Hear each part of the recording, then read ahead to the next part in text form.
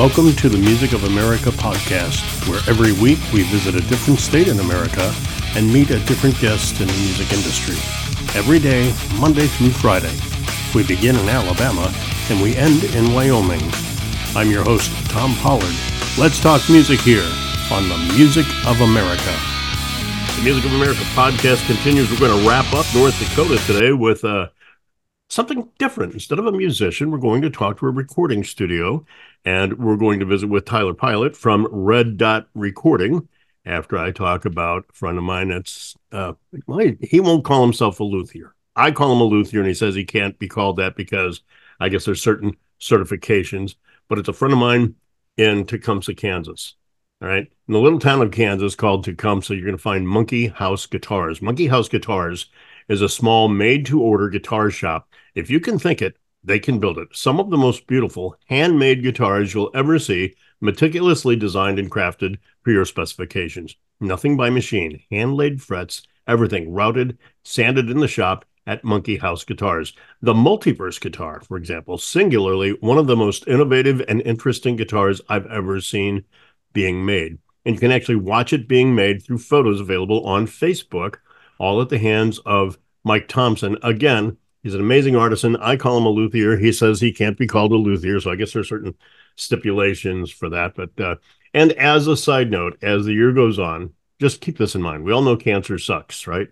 Mike Thompson of Monkey House Guitars has recently felt the touch of what that disease can do to anyone who has had a friend or loved one go through the rigors and sorrows of cancer. So when thinking about charities to support, when you're thinking about benefits to do this year, think of Mike Thompson and Monkey House Guitars and the Music of America podcast. We're all asking you, please consider benefit or some sort for the American Cancer Society. And please check them out. Monkey House, all one word, Monkey House Guitars, Tecumseh, Kansas. If you think it, they can build it. I'm really excited about this. Our next guest is, Tyler Pilot. I don't want to know the story behind the last name, because there's a story there, I guess. But there is a story, yeah. It's actually super simple, but okay. We could chat about it in a second. Keep going, man. I don't mean to interrupt you. No, Sorry. that's okay. Jump in. That's what this is. This So okay, and the story basically just comes down to this actually will go into some backstory that I'm sure you'll ask about. A million years ago, I was in a few bands, and we had some opportunities. We had some things that went well, some things like for all bands kind of didn't go great. And somebody spotted us and they're like, you guys are amazing. You're going to be the best thing ever. We can't wait for you guys to blow up the music world and make things different. Cool. We were like in the middle of North Dakota. I don't know why my browser just gave us a noise. My apologies about that. In the middle, sorry about that. In the middle of North Dakota, where there's not a ton of love for punk rock and for fast music. And at least at that time, in the town I was in, they kind of just didn't have any tolerance at all for original music. Yeah. Somebody found us and was like, you guys are awesome. Let's tour here. Let's tour here. Come do this. So we played a bunch of shows, and people and everywhere else liked us, and people around here didn't like us as much. Eventually, as happens with bands, is some of the guys in the bands kind of got older, got families, and kids, and all those sorts of things. And I kind of kept wanting to make more music. Yeah. My ambitions were to be ambitious with music rather than kind of do music as like a hobby. Anyway, a hobby, right. I ended up starting a band called Don't Worry, I'm a Pilot. And so then I started playing. The whole idea with that band was, I'm going to write these songs, and I'm going to write them on an acoustic guitar, and I'm going to produce them as full band things, which is kind of where I started producing, which we'll get to in a little bit, I'm sure. But produce them as full band things, and then find some membership, like some people who want to play in this band, and say, I'm going to say yes to every opportunity. If you guys can get on board, great. If you can't, that's cool. I don't need permanent yeses from everyone for everything all the time. If I get a Tuesday in some town 200 miles south of here and it makes sense for me to go do it, I'll go do it. And it's just going to be an acoustic show. And if you guys can show up, great. We'll have me and you can play drums or keyboard. Great. You'll play drums. And then we'll do that 2-person thing, or, all 6 of us can show up to the thing.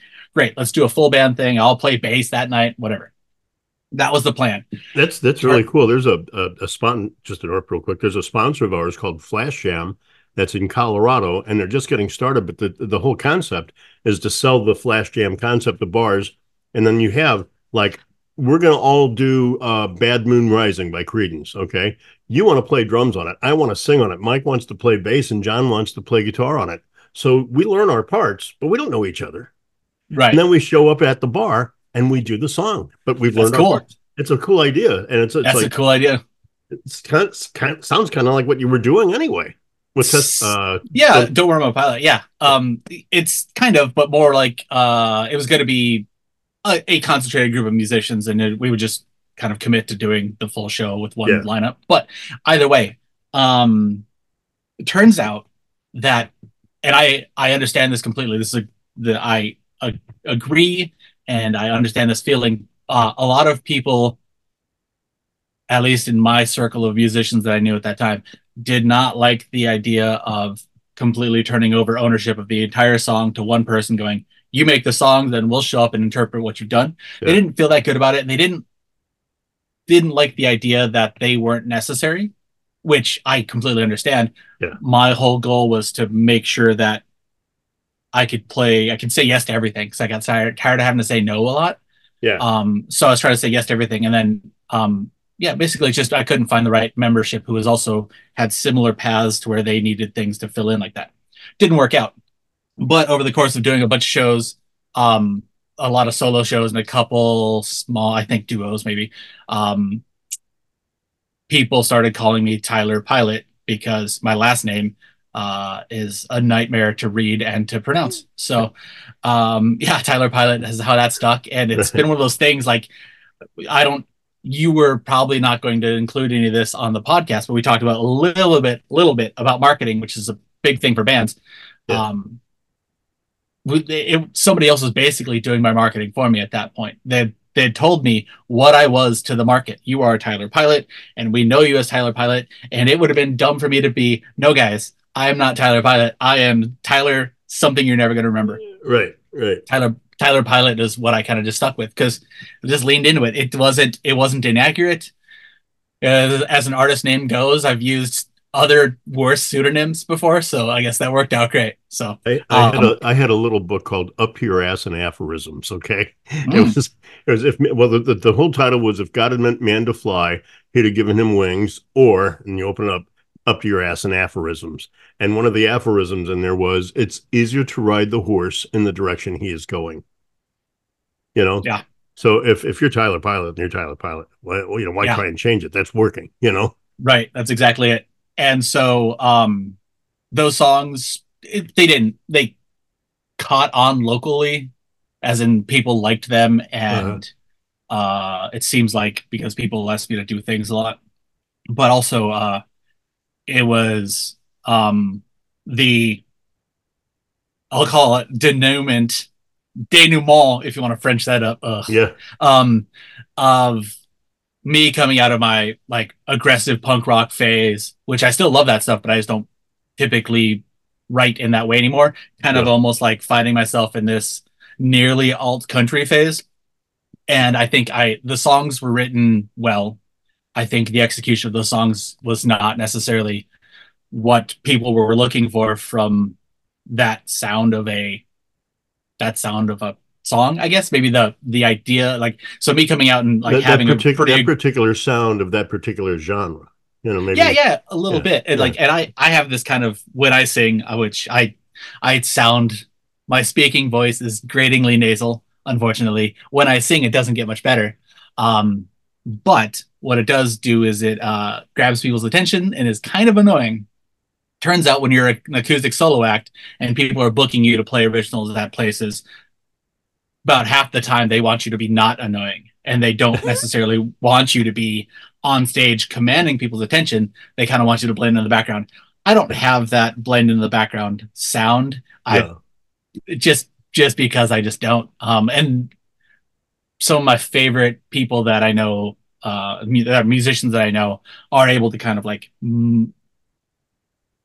turn a switch between you're going to look at me and you can't look away, and oh no, this is my role in this particular situation is to blend in and be a part of the ambiance and be a part of the mood and the vibe of the scene. I Mhm. don't need to be the thing on stage jumping and spinning and yelling at you about, I don't know, Whatever, whatever it might have whatever. been. Yeah. Whatever it might have been at that time. It was a million different things, but it was a lot of things, you know. So I found that my brand of chaos was too chaotic for about half of the people that wanted me to do it. So uh I love that notion. My brand of chaos. It sounds like a great name for a band, first of all. I yeah. Um uh yeah. I'll maybe I'll tell you about some band names I have in my back pocket later. I Yeah. can't tell everybody else because eventually somebody will take them. But Somebody will take them, um right? yeah, there's a really great one. But yeah, so that brings me to, I guess, where this whole producing thing kind of starts up is in the in the starting of that band. I was kind of just tasked with, all right, you got to make these songs. And I'm not like an old guy, but I'm like a little bit older than I'm like 40. Uh-huh. Like, so I come from a musical era in which um it was really difficult to make a recording. You had to pay somebody who had special knowledge and special gear. And then somewhere along the way, that changed, which is cool. But I kind of just didn't realize it. And then so I started, like, I just hadn't used any of the tools, I hadn't done any of that stuff. And then I'm like, I'm not waiting around. I'm just going to make these songs. I'm just going to make these records. And I started doing it and I'm like, oh, this is cool. And then other people heard it and they were like, oh, that's cool. Can you do that for us? And then that's how this whole thing started. Yeah. Um, Looking a million years before that, I was the guy who could figure out how to set a PA up. I was the guy who, like, when other people's shows sounded bad, they would call me and go, "Hey, can you make us sound better?" Like, You knew yeah, how to I fix could, the room. You fixed the room. yeah, Yeah.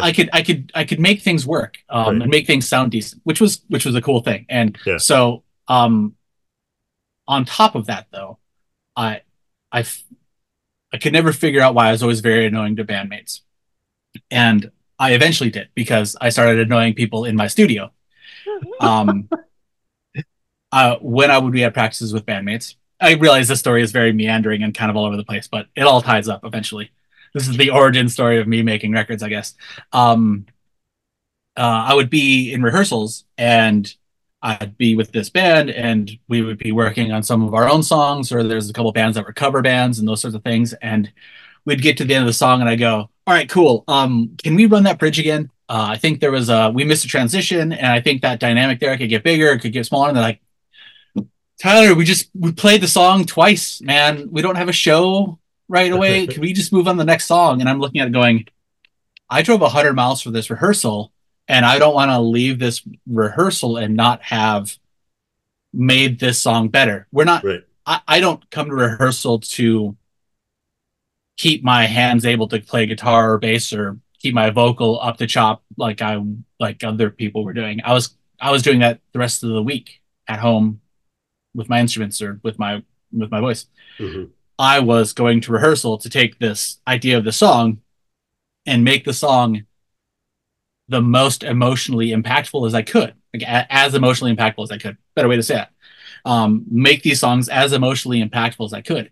And so we would get to this coming out of the bridge and the last chorus.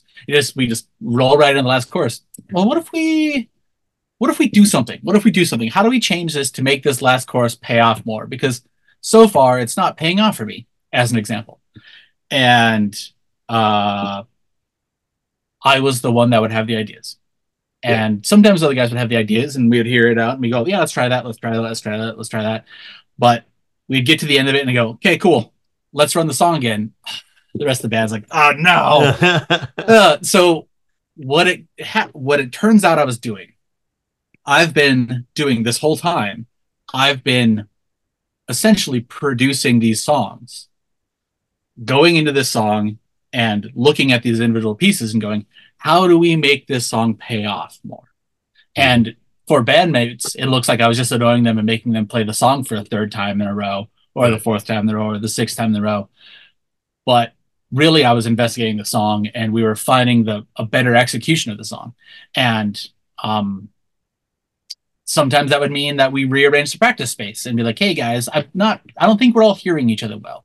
Can you move here? I'll move here. And eventually one of my bands went to like a headphone practice system. So the drummer had like an electronic kit and the guitar player and the other or the bass player and my guitars and the vocals were all plugged in through varying ways into a thing that doesn't exist anymore called the Jam Hub, which was Uh-huh. a pretty cool thing. If anyone's got one of those, I remember the count your Jam lucky Hub. Yeah. stars. Yeah, they're like you could get like a 4 and like a 5 and like an 8 or something like that. There was an 8. I remember an 8. Yeah. Yeah, and those were cool. And yeah, that band got a lot better when we were able to hear ourselves And like you that. can hear yourself. Yep. And so that was the big issue is people weren't hearing themselves and hearing everyone else more importantly, so they didn't really know how the song was adding up. And I guess I was just orienting myself in the right spot all the time Yeah. during these rehearsals. I was like finding myself where I could when I was playing bass in a band, I would find myself where I could feel the kick drum and hear the guitar amp, and hear the vocal. And when I was playing guitars, I was like maybe oriented in a way that was like allowing me to hear the other guitars top end or mid range. I was able to interact with it and those sorts of things. I was always mixing every project with my head, whereas standing in the Yeah. room, I was always producing every project by just like working the songs and looking for the best ways to kind of fulfill the idea of the song that was written and like really emotionally pay off the song. I want to Like, interject something here because I'm go for it. this Sorry, kind I'm of going on long rants. it's the Red Bull or whatever. Yeah. The monster drinks. Yeah. No, No, what happens when I talk to a lot of songwriters, okay? And songwriters, I am thoroughly convinced that there are forces out there called songs, and they use human beings as conduit. And not all human beings are that conduit, okay? right. But they speak to certain people and they just have a way of using that conduit to get those things put out onto a piece of paper and into words and then sung or spoken or read or written or whatever. You have the same thing going on with you, but it's sound instead of words, instead of lyrics. It's like It's a yeah, muse for sound. right. I agree 100%, and that's exactly the sort of ways, not especially specifically in that way, but that's exactly the sort of way that I kind of approach what would eventually become producing bands and stuff like that. And it So is the approach I take still. when a band approaches you and says, "Can you produce us?" Do you hear what they have to say, hear what they're saying musically, or do you just say, "Yeah, let's get into it and let's get to work"? I my my instinct is to say I would absolutely love to. Let's take a listen and because I have found so many really great songs and so many really great artists in places that I wouldn't have looked for them, I guess is a good way to say it. Uh-huh. People that have contacted me that said, hey, we don't even play out. We just want to do this thing. And I'm like, yes, absolutely. Let's make this piece of art. And so my instinct is to say yes and take a listen to everything I possibly can. Uh-huh. Sometimes I'm not the right fit. I'm not absolutely not the right fit for everyone. I have a lot of ideas and I have a lot of kind of things that I like that fulfilling their goals are maybe not exactly what I do. But my goal is to always help people pull off what they're trying to do. And so if I listen to it and I'm a good fit and we have some chats about what are we trying to do, where do we go, what's the expectation of this, here's the sorts of things I like, what do you like, what do you sound like, what do you want to sound like, where are we going Mm-hmm. with this? We have those discussions and we listen to the songs and we talk about the songs and um, yeah, if it works out, it works out, and we go from there. I think a thing that maybe makes me a little bit less hireable, if we want to call it that, of a producer, mixer, engineer, whatever you want to call it, is I do like to dig into the songs. A lot Yeah. of artists really like to have their songs just made for them. Right. Hey, I've got this song. We're going to come in with the band. Let's play the song a couple times. Then you can shoot us a quick mix and that'll be great. Some people are very good at that and really like doing that sort of thing.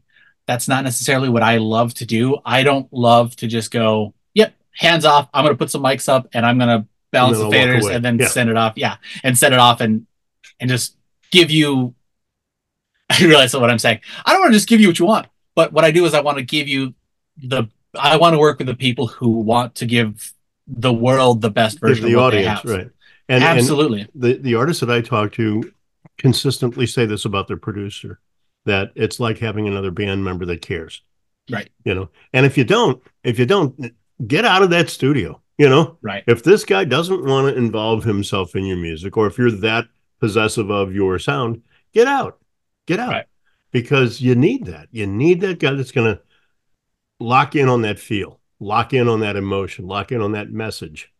And And even just lock in on what you actually sound like to a listener, because to a band member who's playing a guitar, when you guys get to the other riff, the riff that's kind of hard to play, it feels so sick to pull off that riff because it's so hard. You've been working on it for like 2 weeks and you finally got it and you just ripped it and everyone's like, yeah, got it. And then I have to be the guy sometimes that says, yeah, that's cool. That is really cool. What a cool achievement of playing ability. and it doesn't fit. Doesn't do anything for the song. Right. Or right. we need to find something else that goes with that to be the center of attention. We need to find a vocal line. We need to find a lead line. We need to Right. find something that highlights something to make that. Ties it all together. Well, absolutely. Yeah. And so I realize this has just turned into a big, long, kind of sprawling rant. My apologies. This That's is what what my it life is. like. That's what this show is, man. I love it. But I'm going to reel it in now because we've got specific songs we're going to talk about. Yes. And there's a reason why, like you sent me a half a dozen songs from which to choose. And I don't like to do that because then I don't want to come back and bite me in the ass saying, well, why did we do this and not this? So we talked right before the show and we narrowed it down to three. And they're three entirely different songs, entirely different styles, which is really cool. Yeah. And it's important for people that are hiring a producer like Red Dot Recording, right. that you are that versatile. You don't just do Christian rock. You don't just do death metal rap, Right. It's really like up to. Did you like those two examples? Death metal rap. Okay. This is not for the show. Yeah, it is. We're rolling, man. Oh man, you say death metal rap. I just heard a song. This is not a local small band sort of thing. Okay. I just heard a song the other day. That's from a band called Alpha Wolf. They teamed up with Ice-T. Oh, you're kidding. And fun. They just released like a new like it sounds like a early 2000s new metal song, and it's got some rap on it, and it's got Ice-T kind of just talking in the back. Anyway, that's not what we're talking about here. But if somebody out there needs to hear rap metal, there you are. The new song from Alpha Wolf. Well, the first song here we're going to do, that's why I kind of said death metal. Right. First song we're going to do here, a real good friend of mine. He's the best left-handed southpaw guitar player I've ever played with in my life, my buddy Glenn. And he talks about this style of music, the style of vocalization, we'll say. He says it's like Cookie Monster on Quaaludes. Yeah. Oh, we're talking about Buried by Hostile Harmony, yeah? Yeah. The singer of that band, Andrew, is a really good dude. He's actually a producer himself, and I think he realized the benefit in having someone else help, like an outside set of ears. And I don't know how long he's been singing this way. All of a sudden, one day, he just sends me this stuff with this ripping vocal. I'm like, whoa, man, this is so amazing. This vocal just has this raw thing that I was like, you gotta do something with this. He goes like, will you help me? Absolutely. So you helped because, I mean, there's a certain style, whatever it is, and I call it, Cookie Monster on Quaaludes, but you make it, I won't use the word pleasant, but you make it listenable for a guy that doesn't listen to that style. Does that make sense? Yeah.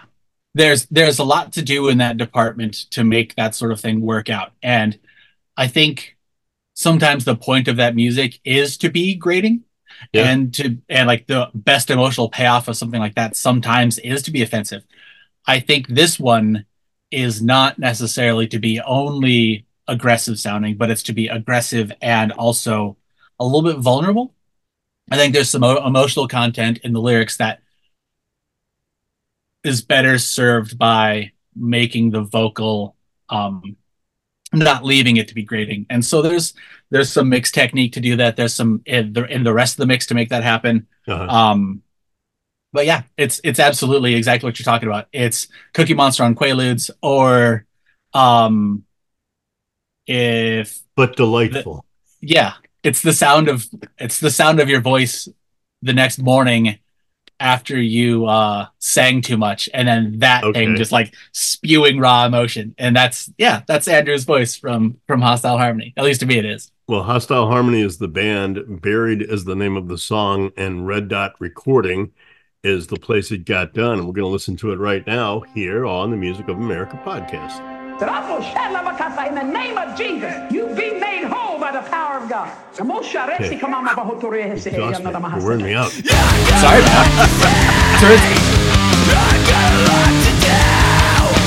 Baby, I'm afraid to let go. Baby, I'm afraid to let this die. Everything we ever had, everything we ever did, buried in the back of my mind, buried by the sands of time.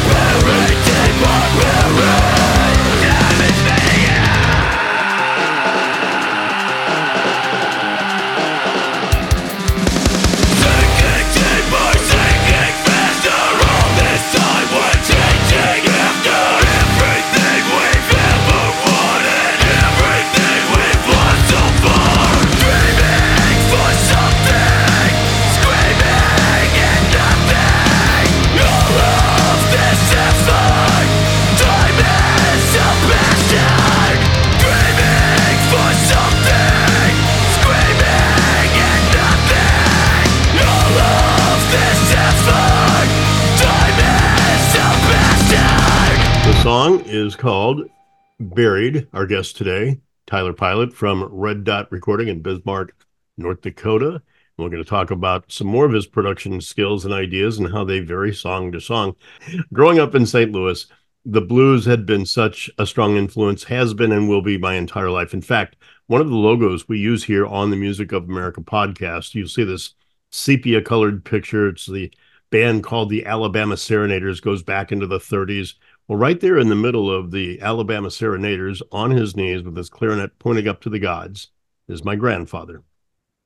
Well, the Soulard Blues Festival, the B3 Blues Fest, really showcases that deep-rooted blues heritage. The B3 Blues Festival of St. Louis is an outdoor concert festival held in historic Soulard Market. Now, when you think of Soulard Market in St. Louis, think of Beale Street in Memphis, think of Rush Street in Chicago, think of Bourbon Street in New Orleans, and that's what you'll get in St. Louis in the historic Soulard area, the Soulard district.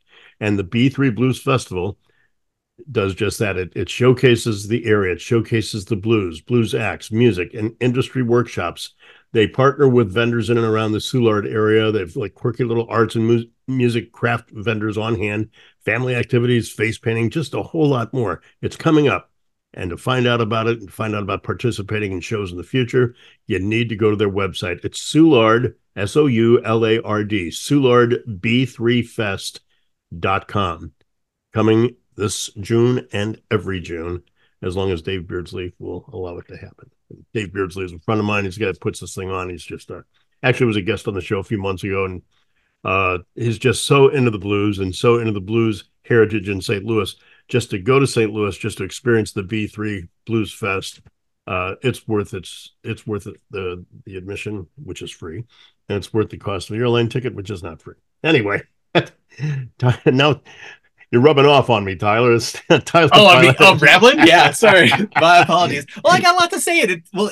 I have a lot to say because I love this stuff, and I could hear it from you, man. You love this. You love the music thing, and a lot of us like. A lot of people like it, and a lot of people enjoy it.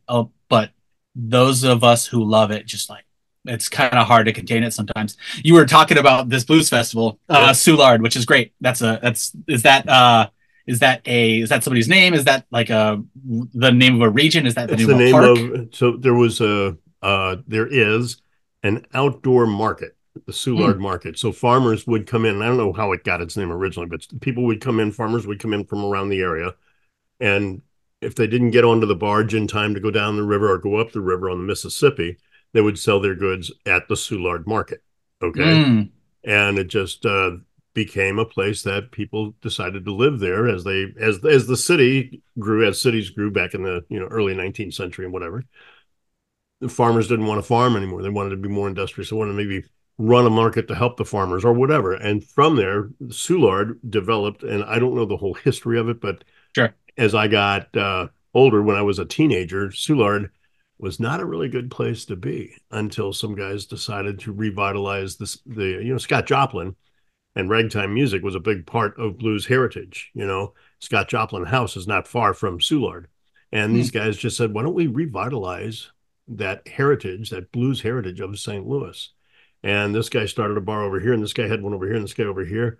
And they had all these old turn-of-the-century homes that were going for pennies on the dollar because they were just not taken care of very well. And people moved from other parts of the city into the Soulard area and developed this whole community that's vibrant with food, really good food, and really good music, and safe because, some cities don't have a really good reputation, but Soulard is a safe place to go. They have the second largest, I think St. Louis has the second largest Mardi Gras and the second or third largest St. Patrick's Day parade.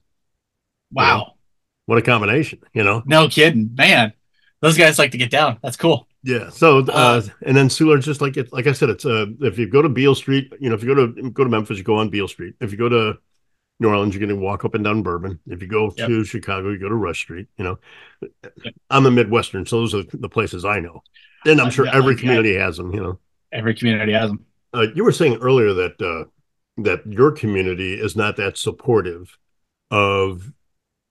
It is now, but it wasn't when you first got started, I guess. And what I'm hearing, because all week I've been talking to people in North Dakota, right? And I'm hearing how receptive people are in Fargo and Bismarck. Now, I don't know about the other towns outside of there, but they're really empowering to hear the musicians talk about those communities and the talent that comes from and goes to that area or comes out of that area. Yeah, I think that North Dakota has a lot there.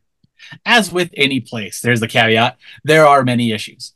North Dakota, one of the things I think North Dakota can be guilty of sometimes is really liking to stick with the things they know and really hesitating to give a chance to things they don't know.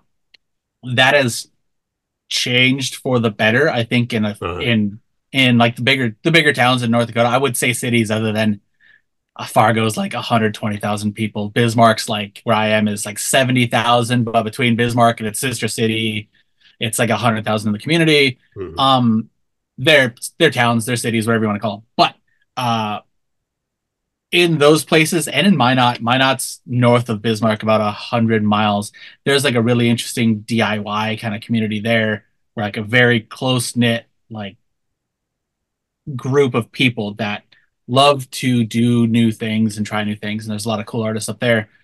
But I think outside of Minot, Bismarck, Fargo, you kind of really have a hard time getting any sort of momentum if you limit what you're doing to those areas. A lot of people, in fact, I just worked with a band from Stanley, North Dakota, like a little town of maybe, I don't even know. I Small. wouldn't even It's want to small. guess. It's It's small. small. I'll call it like 3,000 people. Okay. Those guys, yeah, they're doing great now that they've decided to start playing in Bismarck and then they play in Fargo. It Mm-hmm. seems like they're picking up a lot of momentum. Of course, I only hear about it from talking to them and seeing what they're doing, but going from playing 2 shows a year up in their town and then the towns around them to playing 3 shows a month in Bismarck and Fargo and in Grand Forks and Minot and those sorts of things.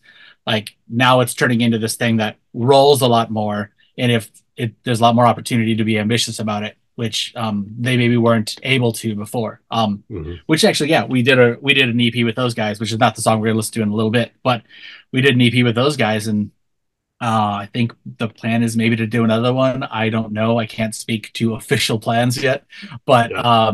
yeah, they start seeing some momentum. They start seeing that people do appreciate cool stuff when it's done well and when it's got an idea, and they just have to go. I think this speaks of music as a larger thing. Is like sometimes you have to find your market and you have to Yeah. find your audience. You can be, if you're the greatest blues player in Kalispell, Montana, you're not going to have as much traction as if you go and hang out in Chicago. Cheyenne. Or, Cheyenne. Yeah. Yeah. Or if you go to Chicago and you're one of people in the blues community, there's a lot more opportunity for traction there. Plus, then you Right. go down to the Soulard and play there maybe too. There you go. That's right. You get on the Highway 61, you just go from Chicago into St. Louis, down to Memphis, into the Delta, and into New Orleans. You turn around, you come right back. That's my favorite route, man. It's Highway 61, the blues route. Oh man. When a band comes to you, like we're going to hear a song called Write It Out. A band comes to you and with their vision and their idea, do you say, well, let's do a whole album here? Or do they come to you and say, we want to do an album? Like, how does that come about? Do they say, I want to do an album? And you say, let's make an EP, or let's release a single first and see how that goes. Or do they already come with an idea and you just say, yes, ma'am, yes, sir, and give them what they ask for? It is dependent on a lot of things. And what I recommend for people, and I'm happy to help people make whatever they want to make. Mm-hmm. I don't want to sit idly by while they kind of take shortcuts on songs or something like that. That's not something that's where I do intervene and be like, hey, maybe let's tweak this. But I don't want to tell people how to run their band, how to run their, essentially, if they're ambitious about it, how to run their business. Yeah. But I recommend, if you're looking to make a commercially viable product, man, do I hate referring to music that way. But if you're looking to make something commercially viable, I don't think that coming out of the gate swinging with a full length is exactly the right way to go about doing that. And in fact, it's interesting that you mentioned that with this song that we're going to talk about in a minute. We're going to get there. But I think what happens a lot of times, especially for artists that don't have a ton of exposure yet, is they put something out and they go, look at this amazing thing we've done. And it's got 5 songs that are amazing, or 10 songs that are amazing, or 2 songs that are amazing, and there's 10, 12 other songs on it. And they go, look at this amazing thing. We've put this single out, and now here's the record. And it could be fantastic, but also it can kind of fall on deaf ears sometimes because you're not necessarily making enough noise for yourself. Yeah. Now, on the other hand, if you do a single and then you do a second single, and then the first song is exclusively available only on Bandcamp, and then the second single is the first song on the new EP, and then 5 months later you put out the first single for the next EP that's following up, you can now talk about yourself way more often before your message becomes tiresome to your audience. And so that's the thing I do recommend for artists a lot of times, is find a way, not necessarily to do an EP or do a bunch of singles or do an LP or whatever, but I always encourage people to find a way to be visible and compelling and interesting to your audience as often as possible. If you look at, if they come to your studio, though, they might say, "Hey, we got like a dozen songs here."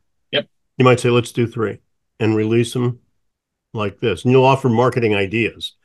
Again, it's their business. It's their business. right, They'll do it how they want to, but you'll offer your experience on how this has worked in the past with this particular sound or this particular band or this particular right, market, right? right. It's I offer suggestions on how I think and how the patterns I see play out the most advantageously for the band. And Yeah, sometimes that means we make a record or we make an EP or we make whatever it is, and they kind of sit on it for a while until the right time to bam, bam, bam, bam, bam, release roll it it. out.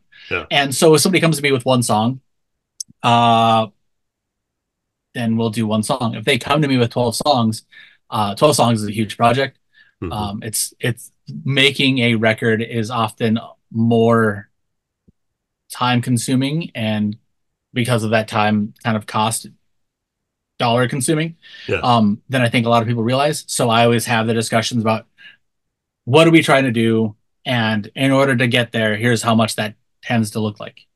As far as costs go, I really try to keep my costs down, because I'm an artist too, and I until I was basically doing music full time as a producer and as an engineer, I was trying to make my own records and try to like have people help me make mine and like try right. to turn mine into something that worked. So I understand the plight of a musician, right? Do you get an So artist? Do you get an artist that might come in and say, "I just want to do a song," and you hear something there and say, "I need to get some pickers in here. I need to get some horns in here. I need to get some drums in here and fill this out." And then do you have those resources at your fingertips to bring those people in to fill out that sound that you heard from that man or woman's song? uh, Short answer, yes, those sorts of things happen pretty regularly, because what we were talking about a little bit ago, which songs that are being heard by the artist as they're playing them rather than from the perspective of a listener. This finishing off the last answer is Uh, yes, I'm trying to help them accomplish whatever they're going for, and whether that's a big project or a small project, we're we're trying. I'm trying to give them back the thing they want that's most effective for their goal. Um, yeah. I'm never going to tell someone we can't do 4 songs because I think you should only do one. If they come in and they don't have 4 songs in a spot that's ready, Mm-hmm. I'll say these 4 songs aren't ready. How do you want to handle that? Do you want to work this out here in the studio? Do you want to go away and Come back another come time. back Yeah. when they're ready, or do we want to? I could send these demos to an artist or to another player and say, "Can you play drums in this?" Our drummer for this song or for this band it doesn't quite know how to pull it off yet, because drums are a physical instrument. It takes an actual physical performance of it. This maybe one of the guys I know is kind of just a ripper. Does it inexplicably just crazy good. You hand him something and he goes, "Yeah, okay, I got this." And then a couple hours later, you have an amazing performance that maybe the first drummer couldn't have gotten to in a week. So, yes, to answer your second question, then. Sorry, I'm just tying them together. Right. To answer your second question, yeah, that's something I actually don't do a ton. I tend to work with artists that have things more filled out and Yeah. more kind of they have the membership to execute what they're doing. Not all the time. I'm a guitar player and bass player kind of by, I guess, by most recent. That's what I did most recently in bands, I guess, is I played Yeah. guitar or bass. I started on drums a million years before that. And then before that, I started playing trombone. And so, like, I've got all these different ways of executing music in my back pocket. Yeah. I can play some keyboardy, piano-y things. So people come to me and say, "This isn't done yet. Can you help us finish it?" And sometimes that just means contributing to the arrangement. Sometimes that means sending off to somebody who I know is an excellent backup vocalist and say, "Hey, can you write for us harmonies on this song? Because my harmonies I'm writing I don't like, and your voice is amazing. Can you write them and sing them? And like, let's get you in the studio, that sort of thing." Yeah. So a lot of these things end up happening. So on this next song we're talking about, Kyle Wells is Ride It Out. Kyle Wells is a country guy. He runs a farm Yeah. and makes music sometimes. And the songs are really good. And he came to me with a full length and said, I want to do this full length. And I said, great. I want to help you do your full length. Are the songs done? Well, these songs are mostly done. These songs are done. I need lead guitars on these ones. Now that I hear it back, I don't like those lead guitars on that one. So what can we do? So I reached out to a couple guys in my community that I know. A guy named Clint Morgenstern's a really cool guitar player. He played some leads on some stuff. I ended up playing some leads on stuff. And I think on Ride It Out, I think that's my guitar, like my lead guitar parts. Maybe some plants. Hard to know. It's because the thing is I make a lot of stuff, so I don't really write down everything of what I did on every song. Right. Because I'm always just like serving the song, essentially. I'm just a songs guy. I just like songs. So anyway, Write It Out. He brought to me in a mostly complete form. And when we got through the record a little bit, we started talking a little bit about, well, what do you think? Should I do one single? Should I do two singles? And like, I think you should make as much noise as you can about this. He goes, well, some of these songs have been released before. Great. Re-release those songs as an updated thing, make a special package and sell it on Bandcamp or on like at live shows. Yeah. Do something to make this initial thing, the reissue of the initial thing, better, because it sounds a lot better. Your performances are a lot better. Mm-hmm. Make that special. Make a lot of noise for yourself. And then when people kind of come on and go, oh, yes, we love this song. It sounds so much better now. We're so happy that you're doing this and playing more shows again. You go, by the way, here's the new single of a song you haven't heard yet. And here's another new single from a song you haven't heard yet. Oh, here's the whole new EP. And so he's able to snowball that into more momentum, more shows, more purchases, more streams than he was able to get prior to that. Just because with some thinking and some realizing of how to get his market most invested. But it's kind of cool that that's how you have positioned yourself. Again, you're not just a recording studio. I mean, you really help market the songs. You help give them insights to perpetuate their art. And I think that's fabulous. And that's not everybody does that. That's one of those things that will set you apart from these other I'll say studios with quotes around them, because there are studios that have quotes around them. Sure. Yeah. Oh, I've worked with those guys. That was part of why I was doing it myself. But also the caveat is, of course, I don't know.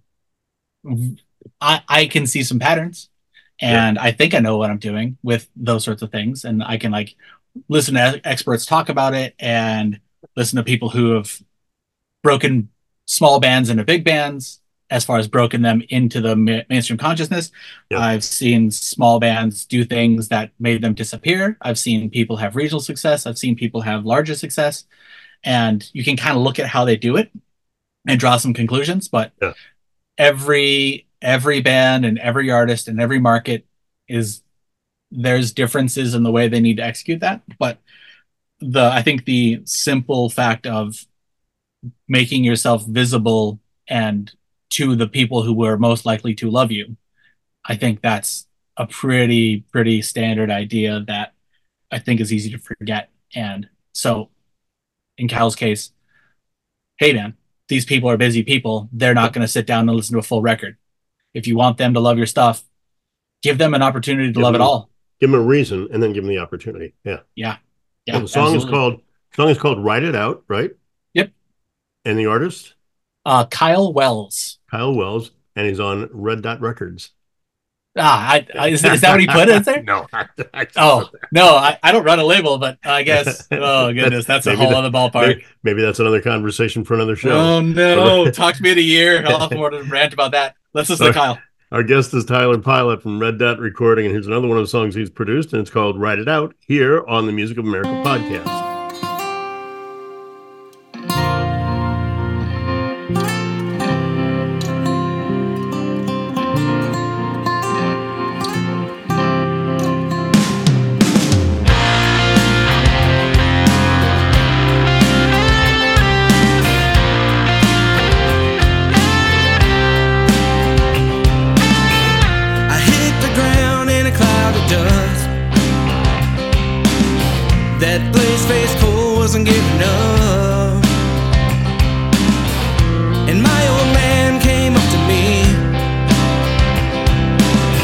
Told me to get back on my It hurts like hell, but you're gonna see. You gotta ride it out when they start to buck. Gotta ride it out when life gets tough. 'Cause this ain't nothing like you're gonna see. Some things in life are just gonna be. Gotta ride it out. You gotta ride it out.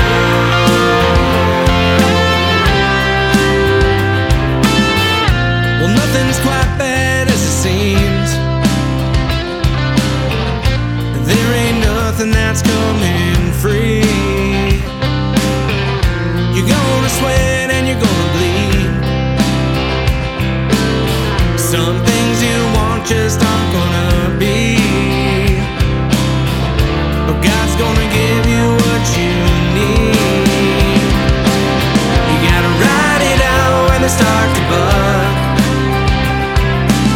You gotta ride it out when life gets tough. 'Cause this ain't nothing like you're gonna see. Some things in life are just gonna be. Gotta ride it out. Gotta ride it out.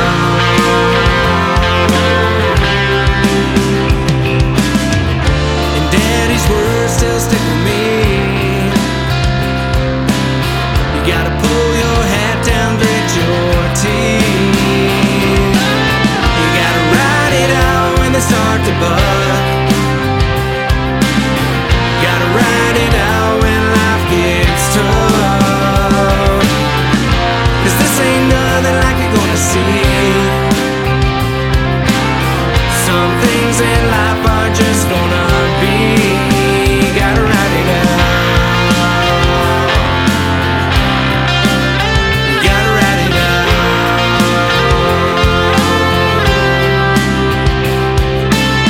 You gotta ride it out when they start to buck. Gotta ride it out when life gets tough. 'Cause this ain't nothing like you're gonna see.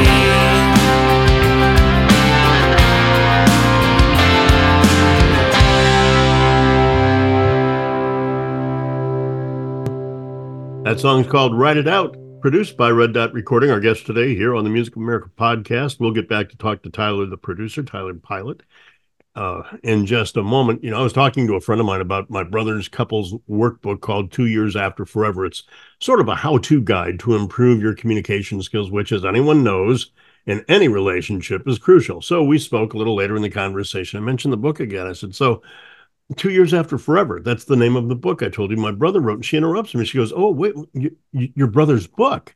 I thought you meant a book that you borrowed from your brother. 3 little words, my brother's book. 2 different interpretations. Well, in the book 2 Years After Forever, there are exercises that help you form better communicative skills to avoid pratfalls like that one. And along with your partner, learning and applying these exercises help you get back on track to why 2 years ago you pledged your life together forever. 2 Years After Forever. 2yearsafterforever.com. Available at Amazon today and forever. We're going really long here, Tyler, because that's what happens when we find a hot and interesting subject, and I don't want to interrupt you because it's so good, it's so interesting. But we do have long-winded. We got to get into one more song, and this song is called Wilderness. You wanted to do, we had about 5 or 6 to choose from. You picked this one out because this one was actually done. Yeah, it was all recorded and recorded here with me. The other two, there were elements or most of it that were recorded somewhere else and sent to me, and I kind of had some interactions helping them finish the song that way online. This one, the guys flew in from Tennessee. I'd worked with them on a few other projects previously, so they were like, well, we're just going to go out and do it. They came in for like 8 days straight, and we took a pile of songs and executed them, made some revisions. We rewrote some vocals, we wrote some lyrics. We got most of it done, and then they went away and we did some of the rest of it. They tracked bass on their own at the end. I tracked some extra vocals and some extra guitars afterwards when they were home. And yeah, we just ended up taking something a set of songs that they showed up with. Uh-huh. And with the intention of this band was, we have these songs. It's time for us to release a big piece rather than something smaller. They release smaller pieces, talking about EPs or LPs earlier. Right. It was time for them to make that artistic statement. And so they came to me and I helped them organize their thoughts, which they had a lot of good thoughts, finish the songs, and we tracked it all. And we would wake up at 8 a.m. and track drums by 9, or start drums by 9. And then Paul, the band has 2 members. Paul, the drummer, would be kind of tapped out about 2 in the afternoon. And then Brian would come in and we would track some guitars and some vocals, and we'd stay up way later than is humanly healthy. So to finish that, and because we only had 7 days before those guys had to fly back, so we got a ton done in that time, and we ended up with some really cool songs. Helped them expand their sound from what they were previously to something a little bit more built out and larger, and what they said they wanted to do. So it's cool to help a band kind of like make a statement and nail the mark. And what that tells me is that you'll deal with customers all over the country. Yeah, absolutely. People just got to get there. Or we help them online figure out how to make their recording of themselves, or help them work with a studio in town to track things and then send to me so that I can mix or make some revisions to and send back, or all those sorts of things. Yeah, there's ways we could definitely make that happen, and it's something I've done a ton of. Local work's cool. Local artists, some of the artists around here are really, really great. Oh my Lord. Also, other stuff from other places is really cool too. So I'm happy to help out with people whatever way I can, I guess. It's just a good way to say it. So who recorded the song? Who is Wilderness? Is done by who? Oh, the name of the band is called The Half That Matters. And I have no idea what the origin of their name is. But The Half That Matters is the name of the band. And Wilderness is, I think, a song title that stuck after a lyric tweak ended up with that sort of thing. Yeah. There's a vocal part in there that sounds a little bit like a wolf kind of howling through some trees, and it felt very wild, and you'll hear it. Yeah. And maybe you won't. Maybe we're wrong. Maybe we're all just sleep deprived and delirious. But it was really cool to work with those guys. And the guitar player showed up with like a pedal and a guitar in 2 pieces, and the drummer sent his throne and kick pedals, and then is the rest of my gear, and made a record. And I sent those guys home, and then we finished it afterwards. So it was a really cool experience. So this is the finished product, right? This is one of the finished songs. And the song is called Wilderness by The Half That Matters, produced again by Red Dot Recording here on the Music of America podcast. Take old habits and burn them down. Use what you can to break from the ground.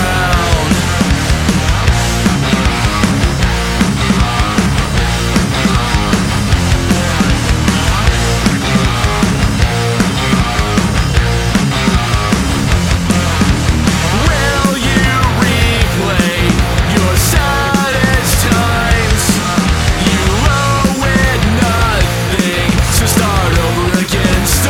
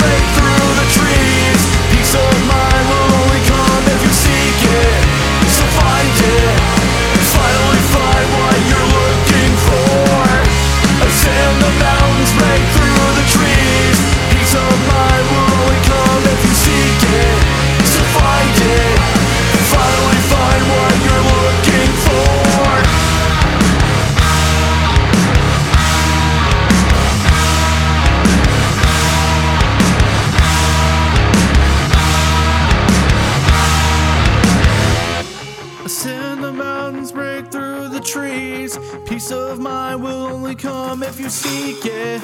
So find it. Finally find what you're looking for. Ascend the mountains, break through the trees. Peace of mind will only come if you seek it. So find it. Finally find what you're looking for.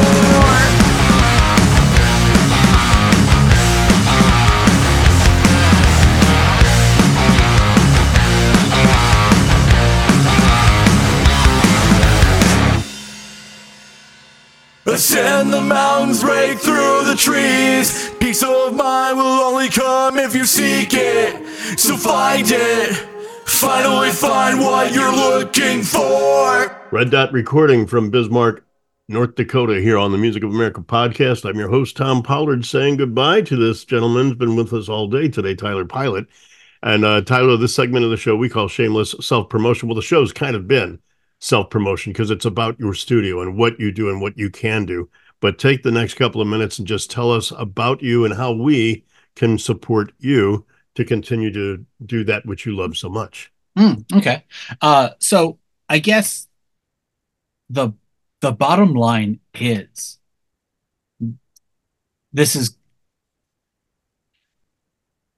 there are a lot of people who make a lot of, or who are writing a lot of really amazing songs. And some people are really ambitious and they have these big goals. And some people have goals that are like art. And some people, they want to make this art piece or they want to grow their band or whatever those sorts of things are. My focus as a recording studio and as an engineer and as a musician myself is to help ambitious people make their best record.